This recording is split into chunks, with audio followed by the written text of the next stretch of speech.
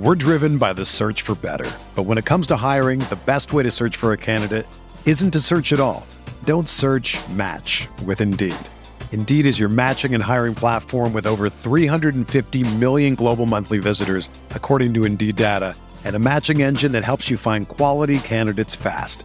Ditch the busy work. Use Indeed for scheduling, screening, and messaging so you can connect with candidates faster. Leveraging over 140 million qualifications and preferences every day, Indeed's matching engine is constantly learning from your preferences, so the more you use Indeed, the better it gets. Join more than 3.5 million businesses worldwide that use Indeed to hire great talent fast. And listeners of this show will get a $75 sponsored job credit to get your jobs more visibility at Indeed.com/Blue Wire. Just go to Indeed.com/Blue Wire right now and support our show by saying that you heard about Indeed on this podcast. That's Indeed.com/Blue Wire. Terms and conditions apply. Need to hire? You need Indeed. When you need mealtime inspiration, it's worth shopping Kroger, where you'll find over 30,000 mouth-watering choices that excite your inner foodie. And no matter what tasty choice you make, you'll enjoy our everyday low prices, plus extra ways to save, like digital coupons worth over $600 each week. You can also save up to $1 off per gallon at the pump with fuel points. More savings and more inspiring flavors make shopping Kroger worth it every time. Kroger, fresh for everyone. Fuel restrictions apply.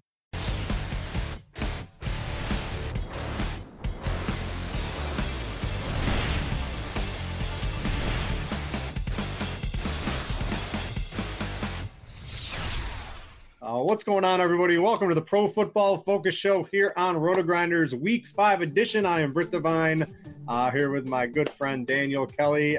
Daniel, Week 4, some ups, some downs. The bets I had didn't do too good on the show. Yours did well. DFS was a little up and down for me as well.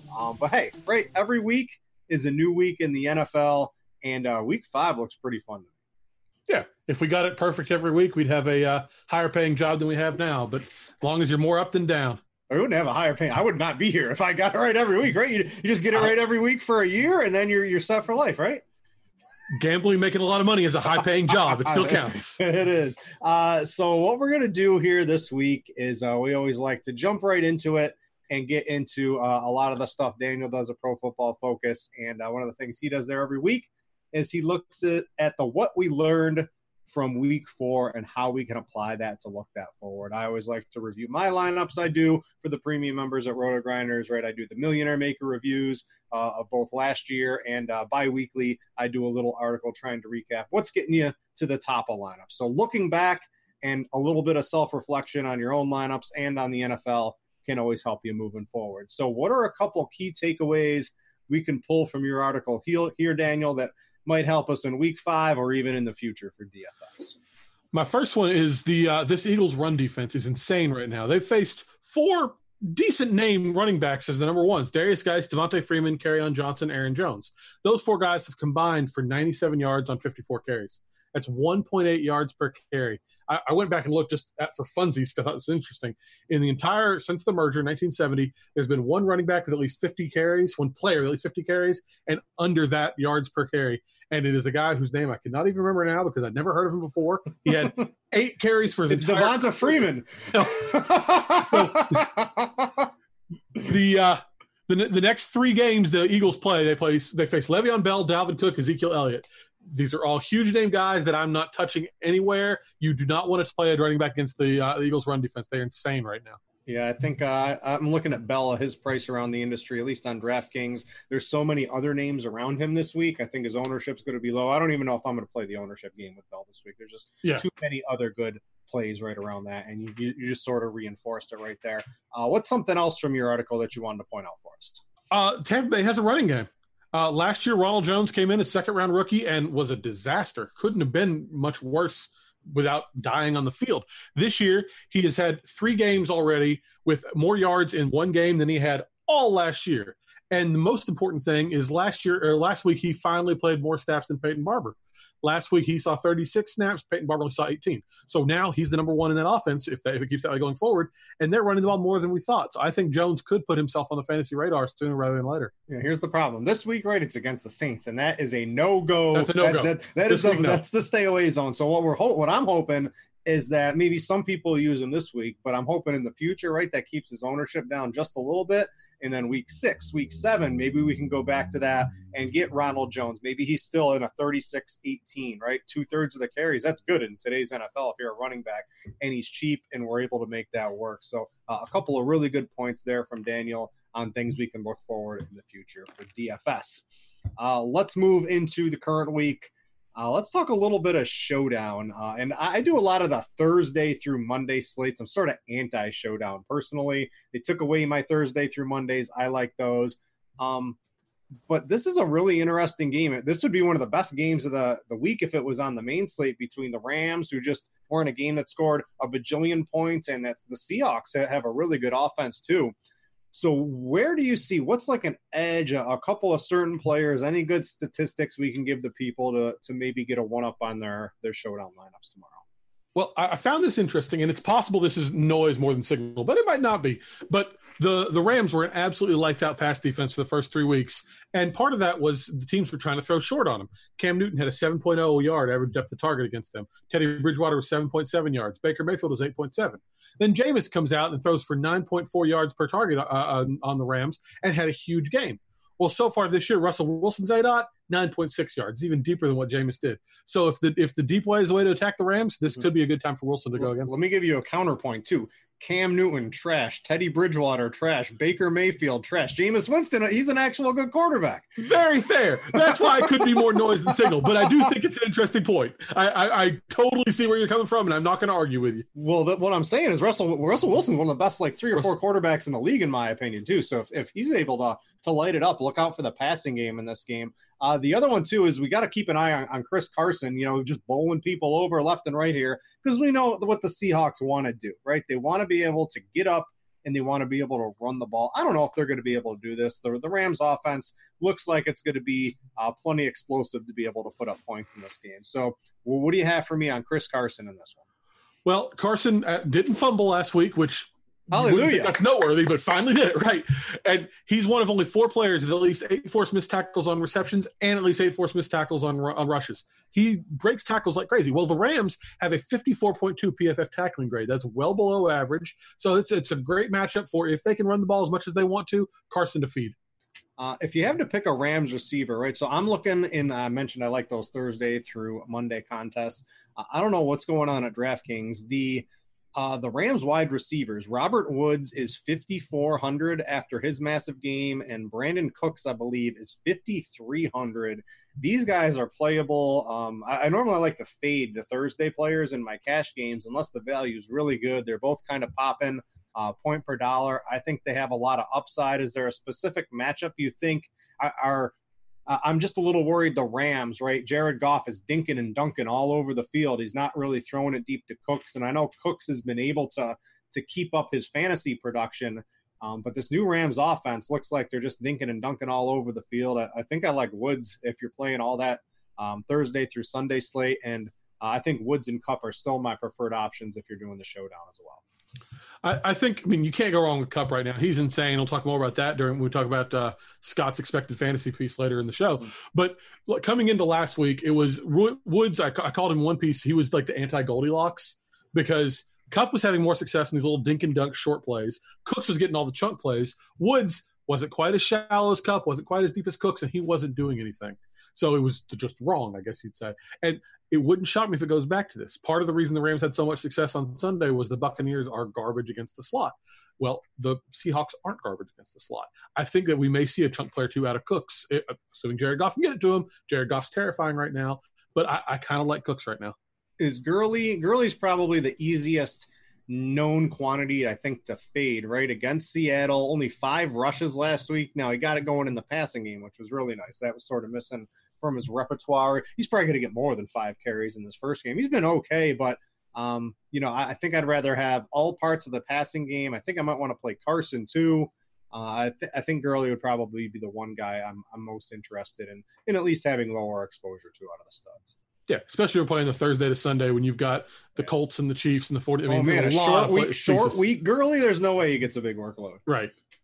Yeah. So I think that's a quick little showdown. If you want more stuff on that, and you're a premium member, we always got all kinds of stuff for you. That and PFF, right? We had Kevin Cole. He was like, hey, let's go to PFF. He does it for you guys over there too, so you can check out the.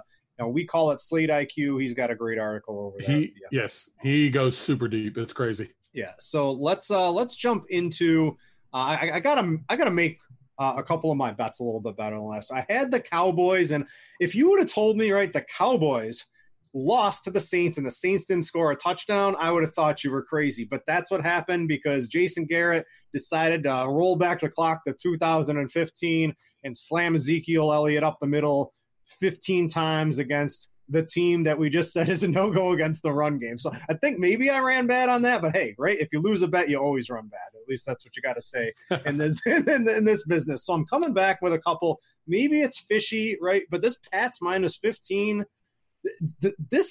Greenline doesn't agree. Greenline agrees with me on my other one. Greenline disagrees with me on this one. I can pull it up here. I don't want to give away what it is, so I'll pull it up in a second. But if the Giants can go in and beat Washington by more than 15, the Redskins, what's their quarterback plan?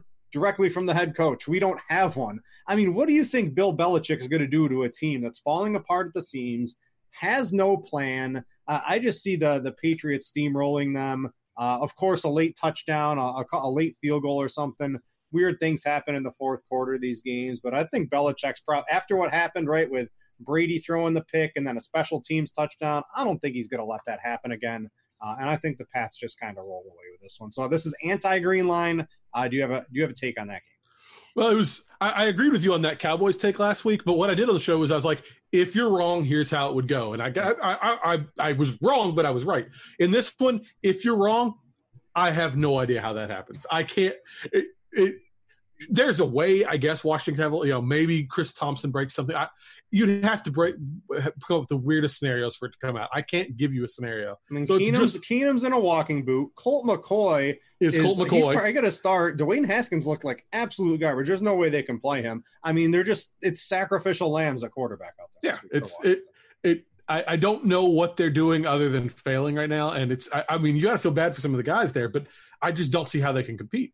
Meanwhile, the Patriots have the easiest schedule you've ever seen. This has been an amazing run, and it doesn't even end yet. They still have an easy schedule. Yeah, if you're looking for the easiest way to add fantasy points to like your season-long team, and you play in a league with defense, trade for the Patriots defense. Seriously, because there's no cheaper way to add actual points to your league. I think for the next couple of weeks.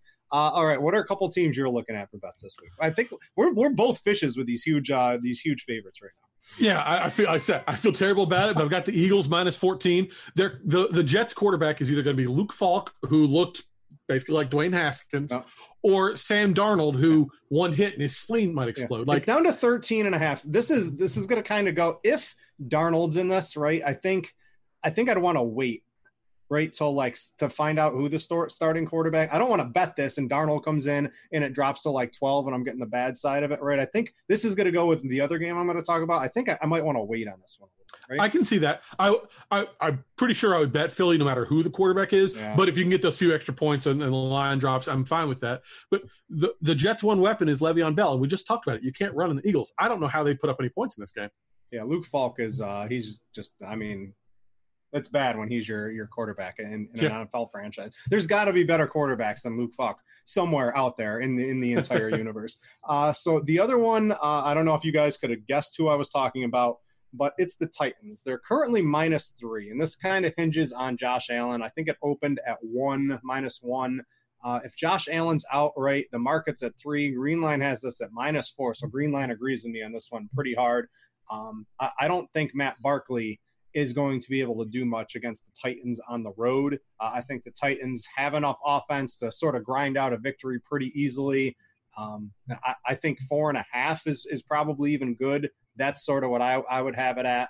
I see this at 3. The one thing I don't want to do is bet it at 3, and then Josh Allen comes in and it moves a little bit closer to a pick'em. So this is one I would wait on if Allen is ruled out and the line stays around 3. I think I like the Titans quite a bit.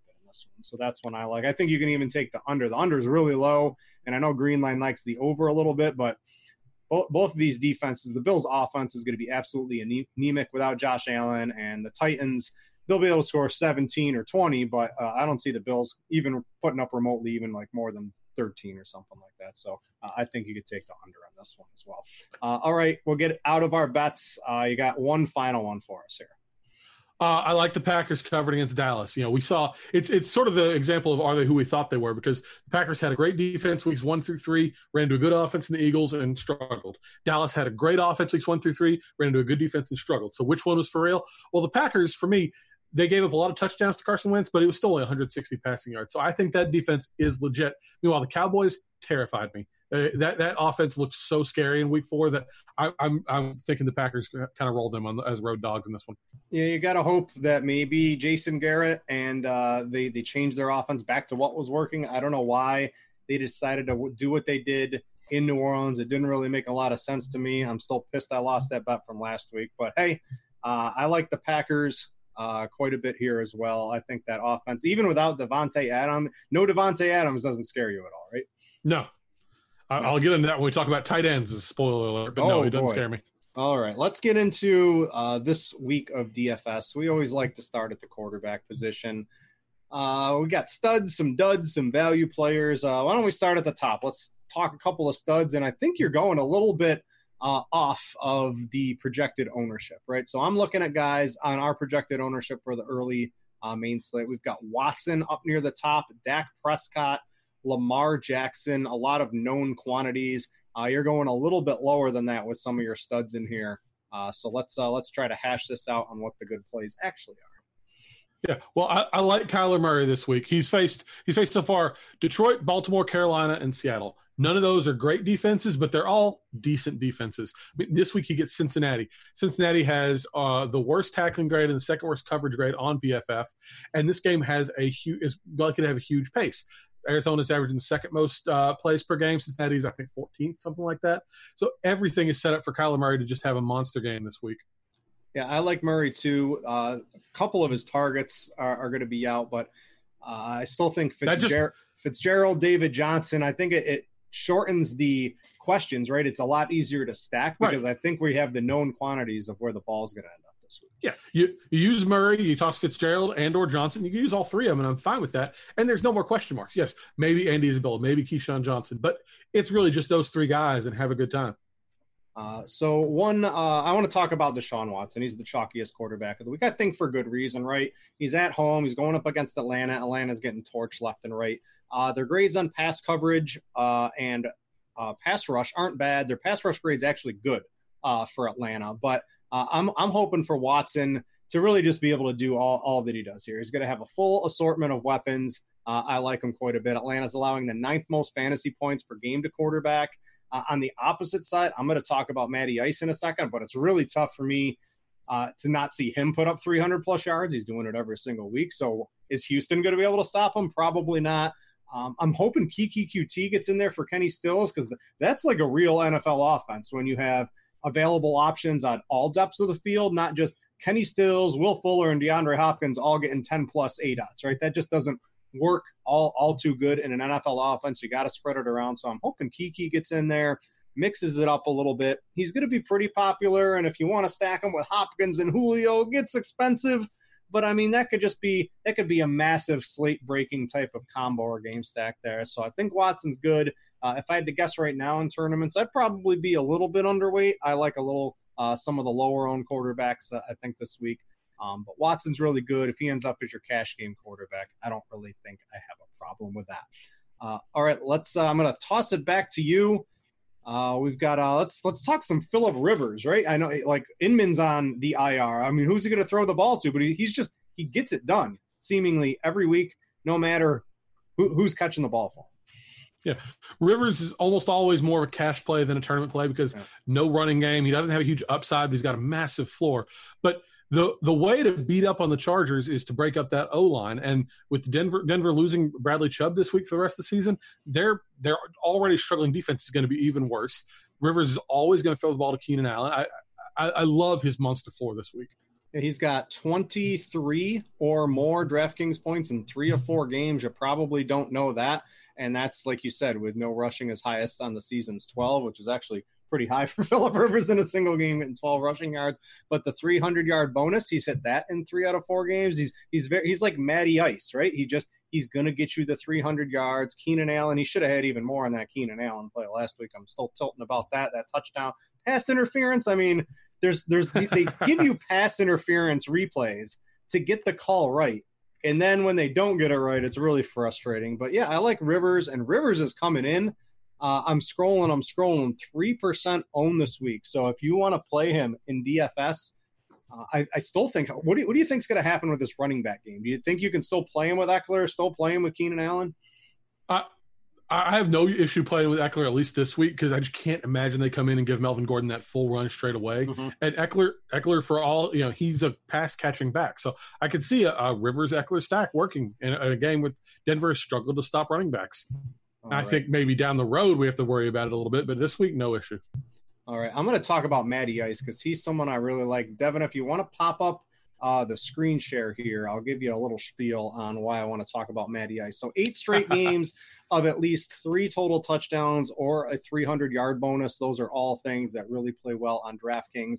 The Texans defense, if you go to our tool, Gridiron IQ, I don't have that game pulled up, but they're basically all green, the Texans defense in pass defense, which is when you see a defense in all green, that lights up like Christmas. That taking offensive players in the passing game from that is generally good here. So they got the 27th in coverage grade on PFF, but 3rd on pass rush grade. So maybe you're worried about the pass rush. Good news, Ryan, been respectable under pressure this year. If you look at GIQ, he's inside, right? That's always where Matt Ryan does good. One of the things for season long and best ball, right? Why did I like a lot of Matt Ryan? 13 indoor games this year. It's really hard to pass that up. This week's no different.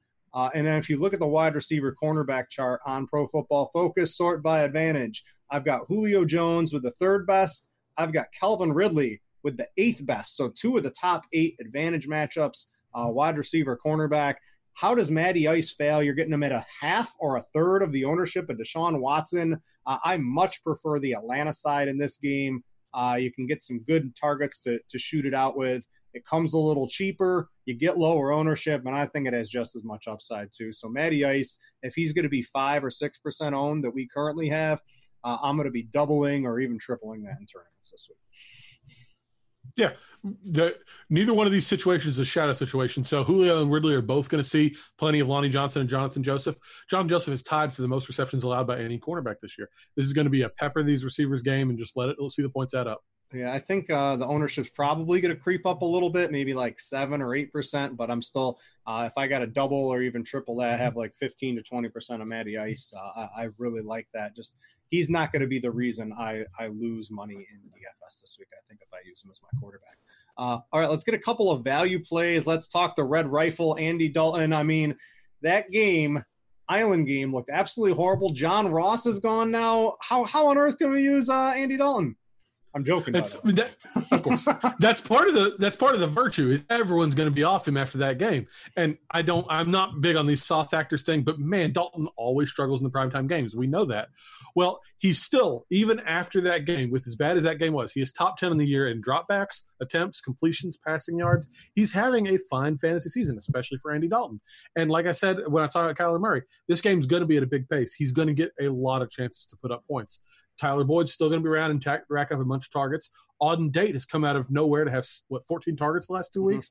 They've got weapons still. Tyler Eifert is a tight end playing against Arizona. Woo. There's going to be ways for them to score points.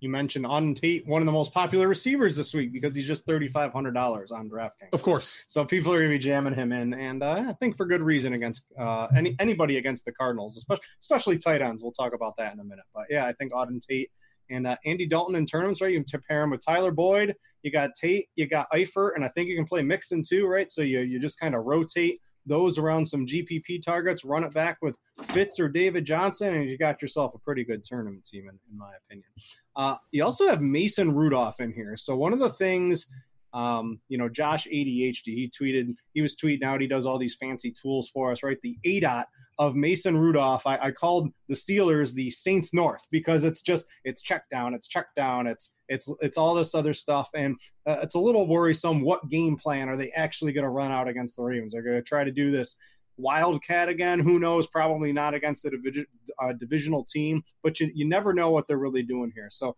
what has you liking Mason Rudolph? He's going to be really low owned. He's got some, he's got Connor and Samuels and Juju and Washington, Deontay Johnson, and Vance McDonald's back, right? There's really good skill position players around.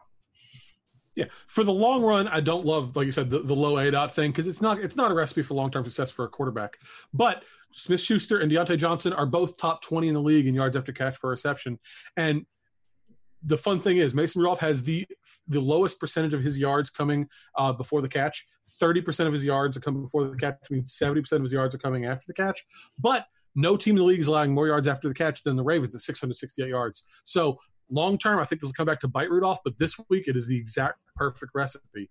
Receivers who can do a lot after the catch, a defense that can't stop you after the catch. The one other quarterback I want to talk about, he's going to be mildly popular, is, of course, Jameis Winston, the winner of millions, at least his targets, Chris Godwin. I think Goff ended up winning the Millionaire Maker last week, if I recall. But Winston's he's going to be reasonably popular.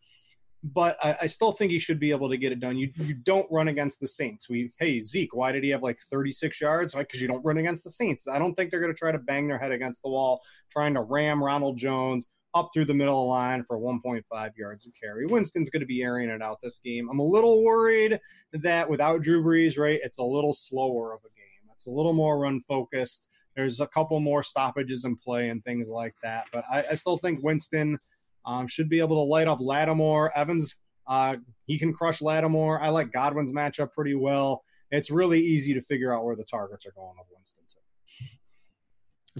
That's another one. I mean, we've been saying this a lot. The guys where you know exactly who to stack have such a built-in value there. Mm-hmm. And earlier we thought, Winston was going to have the Evans and the Godwin and the O.J. Howard. Well, we're not stacking with O.J. Howard now, so that really just brings it down to an easier equation. Yeah. O.J. Howard, he gone out of the player pool. He doesn't exist to me, I think, for the rest of the season. If O.J. Howard beats me some week, I will relook at that. But to me, O.J. Howard, he's usually not in my tournament. One of my worst calls of the year. All right, let's talk a couple of duds. We'll get on out of here to a new position. All right, well, we talked a little bit about Dak Prescott, but I still trust the Green Bay defense. Jair Alexander has the second highest coverage grade in the league, and Dallas has one wide receiver you're scared of. Maybe we talk about Randall Cobb in a revenge game, but it's really just Amari Cooper. Toss Alexander on Cooper, and you're taking away Dak's main weapon. And then Minshew, he's getting it done. He's got a lot of swag. But this Panthers, you mentioned Kyler Murray went up against the Panthers. I mean, the Panthers' defense looks pretty good, especially in the pass game. So Minshew's cheap, and I'll always talk cheap quarterbacks because they allow you to do a lot more in DFS, but probably not the week to use Minshew. Yeah, the Panthers have the number 6 defense grade and the number 5 pass coverage grade. They're second in sacks. They've only allowed 190 passing yards per game, despite facing Kyler, Jared Goff, Jameis Winston, and Deshaun Watson. It's probably the best run of quarterbacks any team's faced so far. So I'm not using anybody against them, let alone the 6th-round rookie who is cool, but who knows? Yeah. All right, let's go to running back. Those are studs. We'll talk about some of those, the CMCs, the Zekes. But I think someone I'm really interested in is David Johnson. You've got some good stats, and this one just blew my mind, right? The Bengals have played 4 games, and let's lead off with this first statistic you got here. In 4 games, how many running backs have at least 14 points? 7 different running backs have put up 14 points. Games. How does that happen? 3 different 49ers. It is insane how many points they get up to running backs. So I think it's 3 of them have top 20. They're top 2 in yards allowed, the top 2 in touchdowns allowed, the top 2 in receptions allowed. And with all these other teams diversifying and attacking them from all these angles, all that's going to be concentrated back down to David Johnson this game because he's the only game in town for Arizona. He's going to have a monster game. Yeah, he is part of the team, Jan. If you can get McCaffrey and say David Johnson as your 2 bell cow running backs, I think you are on your way to a very strong performance this week. So I absolutely agree with David Johnson. I got no negativity, 100% all in on that play. You want to talk about Zeke too? Jordan Howard, right, just did this to Green Bay. Now, I think that if the Cowboys, right, if they go back to the game plan they used last week, I think it might work this week. So maybe this is the week you want to run the ball. Dallas, not last week. Right. Green Bay absolutely shut down everything about the Chicago offense in week 1. But if we take that game out of the equation, maybe that's fair, maybe that's not. But week 2 to week 4, backfields have averaged 234 yards and 2 touchdowns. That should be a 3-week total. And Green Bay is just absolutely getting feasted on by these backfields. Ezekiel Elliott might not have had the upside so far that we want out of him, but in this game, there's no reason to think he can't go off. Yeah, absolutely. I like that call quite a bit. One guy, of course, CMC, right? I feel like maybe I shouldn't even talk about CMC, but he's so good. He's playing every snap. How do you not want to play this dude in every single lineup you make? 33.9 DraftKings points last week at $8,800 or $87, and he drops 100. He puts up 34 points and he takes $100 off the salary. I don't understand it, but that's how it works at DraftKings. He had 117 opportunities. That's rushes plus targets over the first 4 weeks, which is insane. The Jags run D is ranked 15th on rush grade at PFF, but they're allowing the 6th highest success rate on rushing plays on Gridiron IQ. I know we have other options, but I said it last week. He's $1,000 too cheap last week.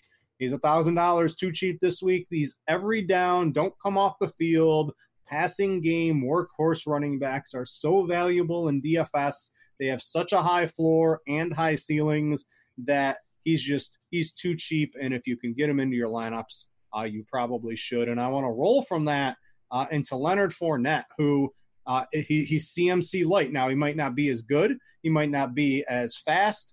But when you're playing every snap, that's all that really matters when you're a running back in the NFL, and that's what Fournette is. He took a couple of snaps off last week, right? He's in the altitude, huffing and puffing a couple of plays, whatever. I'm not holding that against him to not play 100% of the snaps. I'm expecting him to play 100% this week. The Carolina run D is graded 20th in run grade with 21st in tackling. You talk that tackling grade, and if you can't tackle, good luck trying to stop Leonard Fournette. I know the team total's not too high, but when you're these workhorse, every down, pass-catching involved running backs, he's another guy that's just 1,000, if not more, too cheap on DraftKings. So I absolutely love Leonard Fournette this week. I don't really think you can say anything to talk me off of that. I'm not even going to try to. I agree with you on that. The thing about Fournette is we picture him as like this plotter, not pass catcher like Derrick Henry, but he's, I think, 4th in the league in targets among running backs right now. And I lost my point. Crap. I had another point to make, and it was a good one. Let's just pretend it was excellent. Yeah, I mean, he's Leonard Fournette. What more do you want to say? All right, you're mixing it up with me on the value plays. You got a couple guys I think are going to come in pretty low owned this week for a couple of various reasons. So I'll give you the floor here and see if you can convince me to use these guys. Well, I mentioned it earlier. I still like Austin Eckler for one more week because we see these running backs that come in after long absences like Melvin Gordon.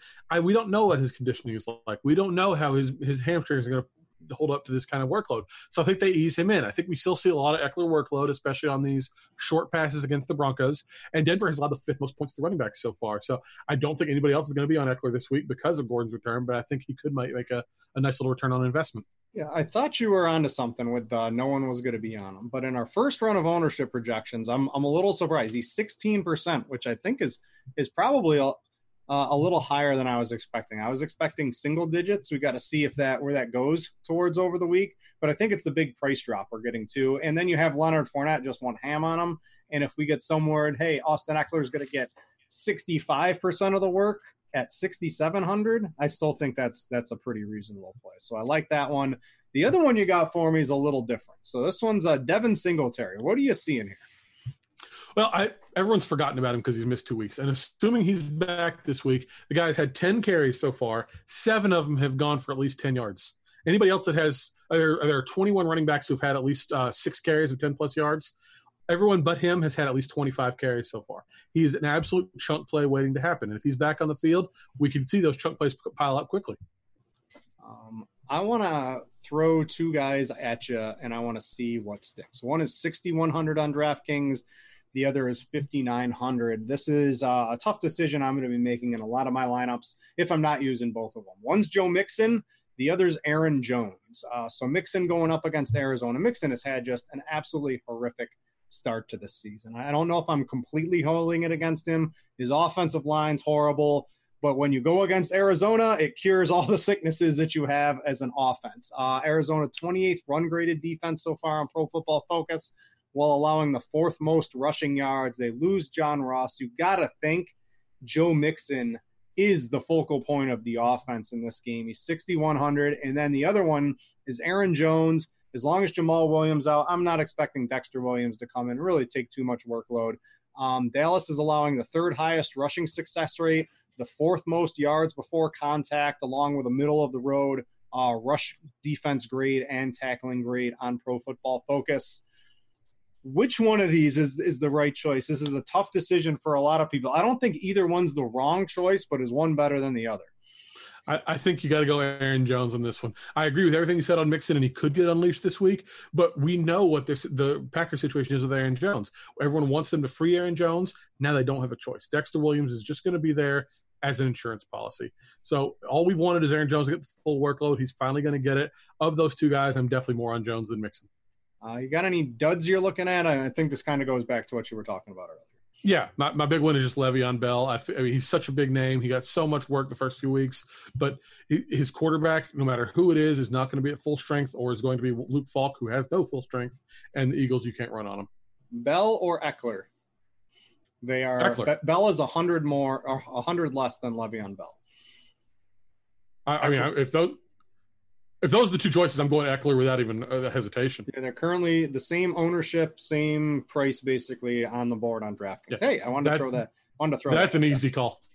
I want to go a little deeper. I always like to try to find a couple of decent running backs that you can use in tournaments at low ownership. So I got two darts of the week for you. The first one, we're going to London for both of them. You ready? We're going across the pond, Daniel. I got Tariq Cohen off the top rope for you, 1% ownership with the check down artist known as Chase Daniel at his quarterback. Last year with Chase Daniels, in 2 games, 19 receptions, 201 yards, and a touchdown. That's Tariq Cohen's stat line with Chase Daniel, a quarterback. I know David Montgomery's in the mix here, and they're using Cohen as this receiver, but if these are all these low ADOT throws, Cohen is going to be a dude getting a lot of them. Again, Taylor Gabriel might not be in this game too. So if he's out of there, that kind of takes in some of those little short screens. Those will turn into Tariq Cohen catches.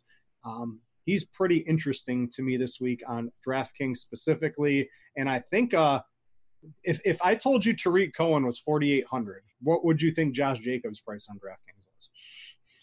I would hope that it's in the 56, 57 at least. It's 4,500 on DraftKings. Good Lord. That's crazy. If the ownership looks really low, and because this is a night game over in London, right? This is on the main 1:00 slate. Josh Jacobs should not be 4,500. He is not drawing a lot of ownership in our first projections. He is currently sitting at, let me find Josh Jacobs, at 3%.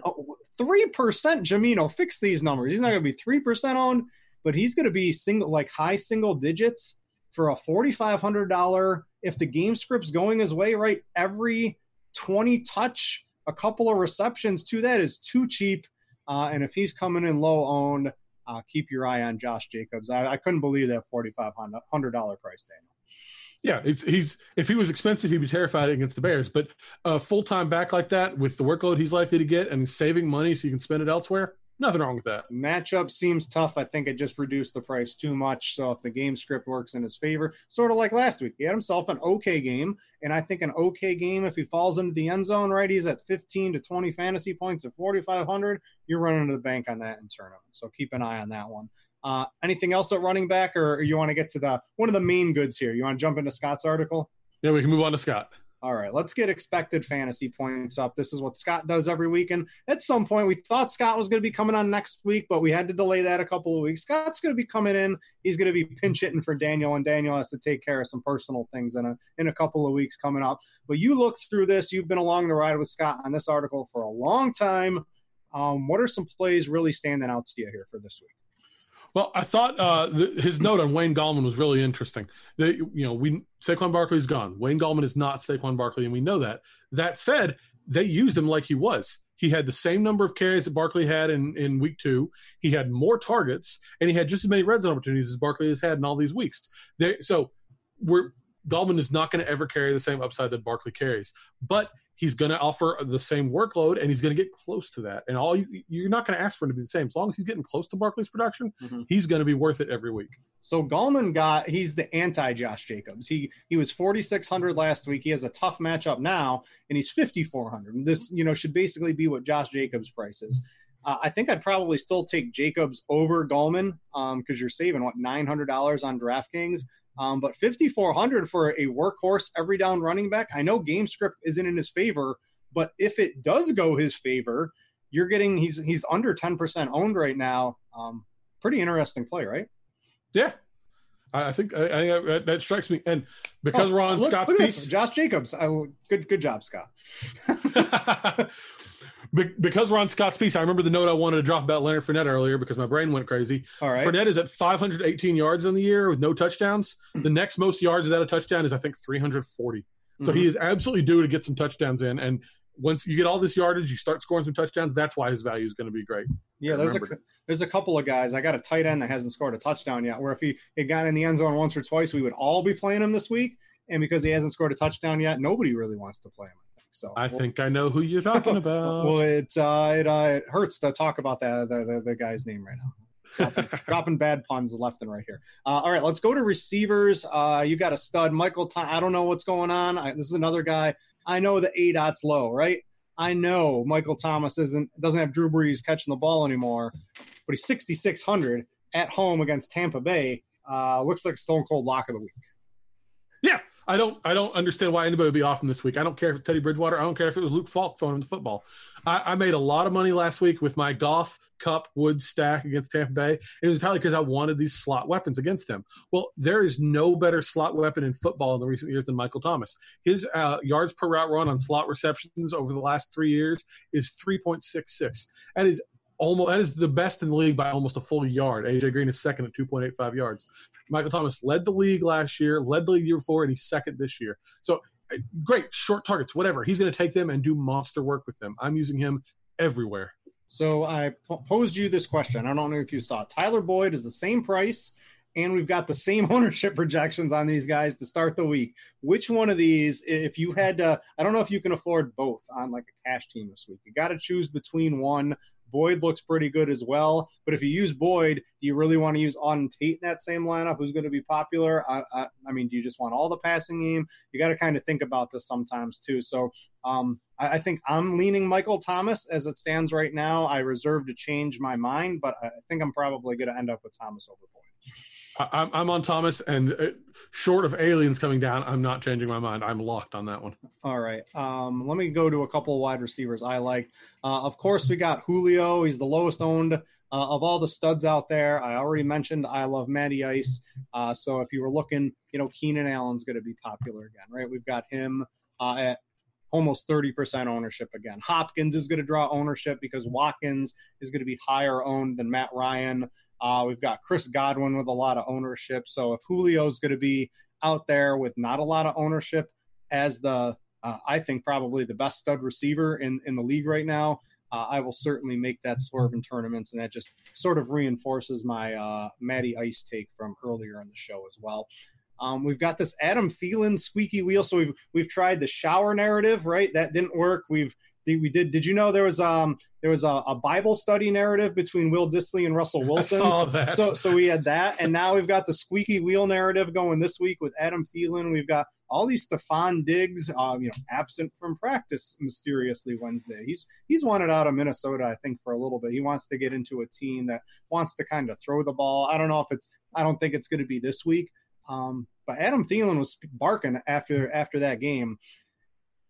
Giants D 30th, only behind the Bengals and Dolphins in pass coverage grade at PFF. Do you think they get him the ball, or are they just going to be like, Adam, we know you're mad, but guess what? We're going to win this game, and we're just going to run the ball because that's what we're going to do. I've got to think they make a point to get him the ball. You were talking about the Falcons having two of the top 8 wide receiver quarterback matchup situations. The Vikings have number 1 and number 2. So, I mean, it's a perfect setup, assuming they throw the ball at all. And after that talk, they need to keep him happy. That Cousins-Thielen connection, if they're going to go anywhere, that connection has to work a little bit. They can't just give the ball to Dalvin Cook every time. So I think it's going to be a Thielen week this week. All right, let's talk Auden Tate here. Give me the spiel. What is some people out there that listen to the pod? They don't know what an Auden Tate is. So tell them what an Auden Tate is, and then tell them if he's a good playable option for us this week. Auden Tate came out of nowhere last week. I didn't see it coming, and he came out and had a big game. And then he followed it up in week 4, did the same thing again. Across the 2 weeks combined, he's 10 for 14, 138 yards. And Arizona this week has allowed a higher percentage of explosive pass plays. That's plays of 20 or more yards than any team but Miami. 20.6% of the pass plays against them have gone for 20 yards. That is a huge percentage. Tate's with Ross gone, with Green still out, there's not a lot of options left, and Tate is rising up the target board. Here's what we're going to do. We're going to tell the people, just imagine Auden Tate pretend he's a tight end, because he looks like a tight end. Absolutely. When he's out on the field. And what do tight ends do against Arizona? They get a lot of fantasy points. So, hey, just think of him as a tight end this week in your wide receiver spot, and take a long look at Auden Tate. I think he's going to end up being pretty popular in just about all formats. And you got another interesting one. I talked about Tariq Cohen, but we got the backup narrative and the low ADOT narrative here. Javon Wims out of nowhere last week. I mean, this is like an ultra deep tournament sleeper for your 1 in 150s. This is just an absolute deep dive, but he had 56 yards with Chase Daniel in there after having done all this work in the practice field with Chase Daniel as the backups. And with, like you said, Taylor Gabriel's still out. If they don't use Tariq Cohen in those short things, it's going to be Wims getting the ball. Anthony Miller's not doing anything. So I could see him having a decent game. I'm not over the moon for him, not 100% locking him in or anything, but I do think he's a name worth keeping an eye on. All right. Let's hash out the Tampa Bay wide receivers. If you got to pick between one, and if you're using Winston, you can make lineups with Winston with one of them, or you can use both and run it back with Thomas or Kamara. Now that gets really expensive if you do that, but you can fit in some lower priced guys to make that lineup work today. But if you're forced to pick a Tampa Bay wide receiver, which one? I think they're pretty equal. I'm leaning Evans this week if I got to choose one. I'm leaning Godwin just barely. We've seen Evans go up against Marshawn Lattimore, I think 4 times, and 3 times Lattimore's gotten the better side of that. Not by a lot. Evans is not a bad play. I don't think you're making a mistake here. But if I had to pick one over the other, I'd probably go Godwin just slightly. New Orleans allowing the 6th highest amount of 20-plus yard targets this year. Sign me up for Mike Evans. I know that matchup. Was it P.J. Lattimore in the slot, something like that, I think, for New Orleans? P.J. Williams. Yeah, P.J. Williams. Not good either. I know Lattimore has a pretty bad grade for the Saints as well this year, too. So I think it's a pretty tasty matchup. Just hope the Saints are able to maybe get a couple of – maybe they actually throw the ball more than 5 yards down the field and are able to put up some points in this game. Another guy I like who I don't see a lot of ownership. If I told you there was a wide receiver out there who has let me pull him up here. One, he's 4,900 on DraftKings. He has 9, 7, 7, and 8 targets with 3 plus 13 fantasy point games, with 2 of those games being 22 and 24 fantasy points. And nobody wants to roster him this week. This sounds like a good tournament play. I think the problem is stupid quarterbacks, Joe Flacco. I'm talking about Cortland Sutton. You can mix in Emmanuel Sanders. He's just 5,100 as well in this game. I know it's against the Chargers, and the Chargers on paper have some decent quarterbacks, but I mean, it's a really close, compact target tree in Denver. It's Sanders, it's Sutton, Fant's going to get a couple, Lindsey's going to get a couple, Royce Freeman's going to get a couple. But when Flacco goes back to pass, and I think he's going to have to, because I like the Chargers to put up points in this game, Denver's season is just slowly washing away. These guys need to prove, Emmanuel Sanders, he wants to get traded. Sutton's going to rise into like a number 1 receiver. I can't believe he's just 4,900 on DK this week. Yeah, he's fascinating. I wrote, even when Flacco joined the team, he actually works, what Flacco has done the last few years works well with Sutton. He has the 2nd highest percentage of touchdowns going on deep balls, and that's Sutton's game. So it's still Joe Flacco. It's still a risk, but I like everything you're saying about Sutton. Sutton currently I'm scrolling. I found him at 3% ownership. That sounds pretty good. That sounds nice. Pretty good. It'll go up a little bit, but not too much. I like him as a low-owned dart play. Another guy, Will Fuller, air yards king. At some point it's coming. With Kenny Stills out of the way, maybe they funnel a little bit more into his way. He's still cheap enough to use. And last week I died on Marquise Brown-Hill. I'm going back to it this week. Lamar's expensive. It'll keep Brown's ownership down, along with having a bad week last week. Pittsburgh 20th in pass coverage grade. At some point, Marquise Brown he's going to have a couple of monster games all season long. So I know on FanDuel, I think on FanDuel he's 5,400, cheap enough to use in cash games, in my opinion. But on DraftKings, I think he's 57, something like that. Let me find Marquise Brown very quickly. 5,700.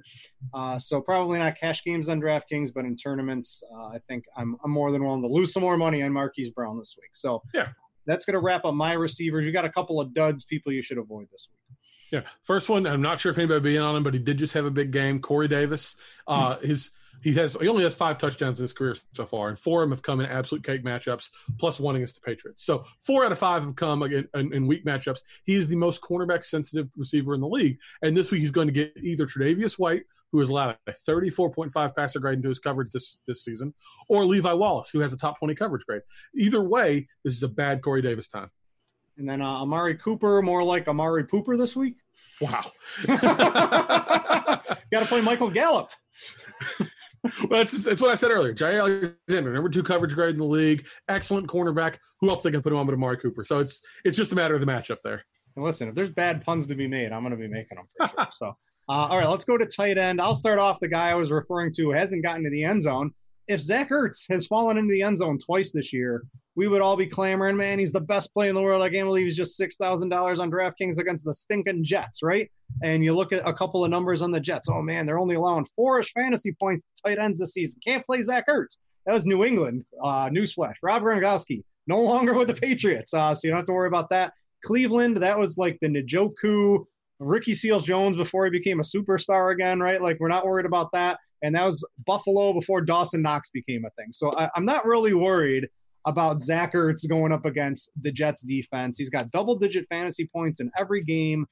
If he had fallen into the end zone in just one of those at 6,000, we would just be jamming him into a bunch of teams this week. He's going to have some fairly high ownership, but not enough in my opinion. I think he's pretty good. I know there's some cheaper options.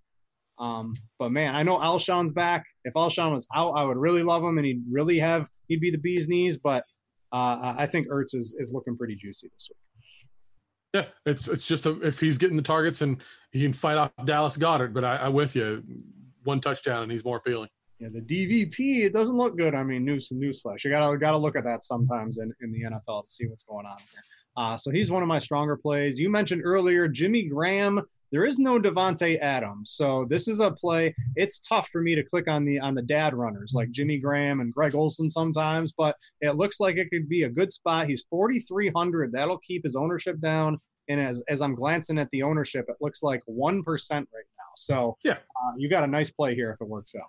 Yeah, Graham, we saw when Adams went out last week, they were throwing the ball to Graham in the end zone every chance they got. It didn't work out last week, but for the season now he has 4 end zone targets, which I believe is in the top 15 in the league.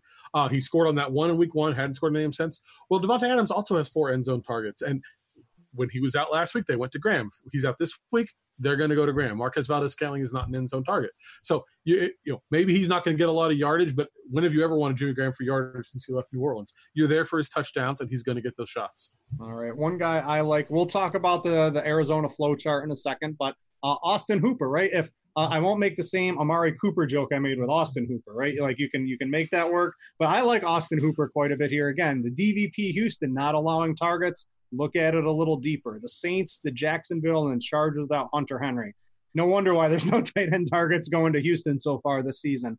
I mentioned I like Matt Ryan. I like Julio Jones. I like Calvin Ridley. I like Austin Hooper. He's really coming into his own this year. He's in the dome. I don't think he's expensive enough. And he's a guy, he's 4,500, right? And he should be like in the 5,000s if you ask me on DraftKings. So I think we're getting a discount, reasonable ownership. And I mentioned my love for Matt Ryan this week, so he just fits in with all those stacks. All right, let's do flow chart. Can we use, the walking Frankenstein of Tyler Eifert against Arizona? We already have one tight end in Auden Tate from the Bengals in our lineup, but we put him in the wide receiver spot. Can we put the actual tight end in them against Arizona? Give me a reason not to. I mean, can't think of one. If he gets hit, he's going to probably break. They have not hit a tight end all year. They haven't hit a tight end since 2007. I mean, it's Tyler Eifert, so it's lower upside than most tight ends who have faced him, but I don't care. You're going for the end zone looks and the touchdowns, and that's what Eifert brings from the Cincinnati offense. Until they shut down a tight end, and that'll happen eventually. It has to happen eventually. But until it has happened, I'm using a tight end every week. I'm happy to be wrong one of those weeks eventually, and I'll take all the times I'm right until then. Another guy I like, Mark Andrews. He's got the best safety matchup. If you have PFF, if you pull up the wide receiver cornerback chart, I'll pull it up here. You can also pull up the tight end chart, and you could see just like that, they list advantages. It's Mark Andrews going up against Terrell Edmonds, who is allowing a league-high 3.72 yards per route covered and the second highest fantasy points per route covered so far this season. So Andrews, the deep balls against Edmonds, looks like a complete mismatch. So if that actually happens in-game, look for Andrews to like that. I mentioned I like Marquise Brown. I will like some Lamar Jackson. It gets a little expensive stacking them all together, but I think you can make that work pretty easily. You've got a couple of duds here, and one of them, I shot one of your duds down already. So we can talk over that. We're not going to speak of Austin Hooper as a dud unless you want to. But let's talk. I'm not as in on him as you are, but I see your point, and I'll let you have that 95 one. yards to who? Yeah, exactly. Oh, come on. Jared Cook and Greg Olsen are on the list. Jared Cook is nothing this year. And I'm convinced Olsen is I don't know if Olsen, I think it's been a little smoke and mirrors for Olsen so far. Sure. A lot of tight ends are nothing. So it's only so much you can do with that. But I'm just saying, I think it's going to be a Ridley and Jones game. So that's why I'm not on in a Listen, I'm going to have so much Matt Ryan, it's not going to matter. Someone's going to score the touchdowns. I'm going to have him in that offense. Except Devontae Freeman. I will not have him. I can tell you that much right now. The other one's a little more interesting. You've got Waller in here, who is just when you're we talked about Fournette and CMC. When you're an every down running back, getting the ball involved in the passing game, on the field every play, it's almost impossible to not have a good game. And it's sort of like that at the tight end position too, because he doesn't come off the field and he runs routes, and it's really hard to fail if you're just on the field running routes and getting opportunity, and he's getting it. So what did you see in this matchup that maybe has you a little dicey on Waller? Well, it's you talked about how if Ertz had fallen into the end zone a couple times, we'd be all over him. And the same thing is true of Waller. He has no touchdowns despite all that playing time. The problem is he's not getting in position to have these touchdowns. He has 37 targets, which is a third in the league across all positions. He has not gotten a single target in the end zone yet, and I think he only has 3 red zone targets. So, great. If they want to throw the ball at the 50-yard line all season long, he's going to get plenty of yardage, and he's never going to score touchdowns. And if you're not getting touchdowns, you're not helping as much in DFS as they want you to. So, until he starts getting some of those targets down deep, I'm just not in on him. You got to think the scoring opportunities probably a little limited. These London games, if you guys are new to it, anything can happen in these games, right? This game could be 3-0. It could be 52-45. It could be anything in between. Literally anything can happen in these. We could have 3 touchdowns from Mercedes Lewis. Yeah, I mean, literally anything can and will happen in the London game. So there can be a lot of variance. It's just it's a much different game being played over there with the jet lag and preparation, and teams do some weird things over there. So I still like Waller. I don't know if I'm down on him outside of the matchup, but I also just talked up Josh Jacobs being interesting at 4,500. I think Waller is a reasonable play at 5,000, but give me Austin Hooper. I know you didn't like Austin Hooper. Give me Ertz for 1,000 more. Looks extremely safe.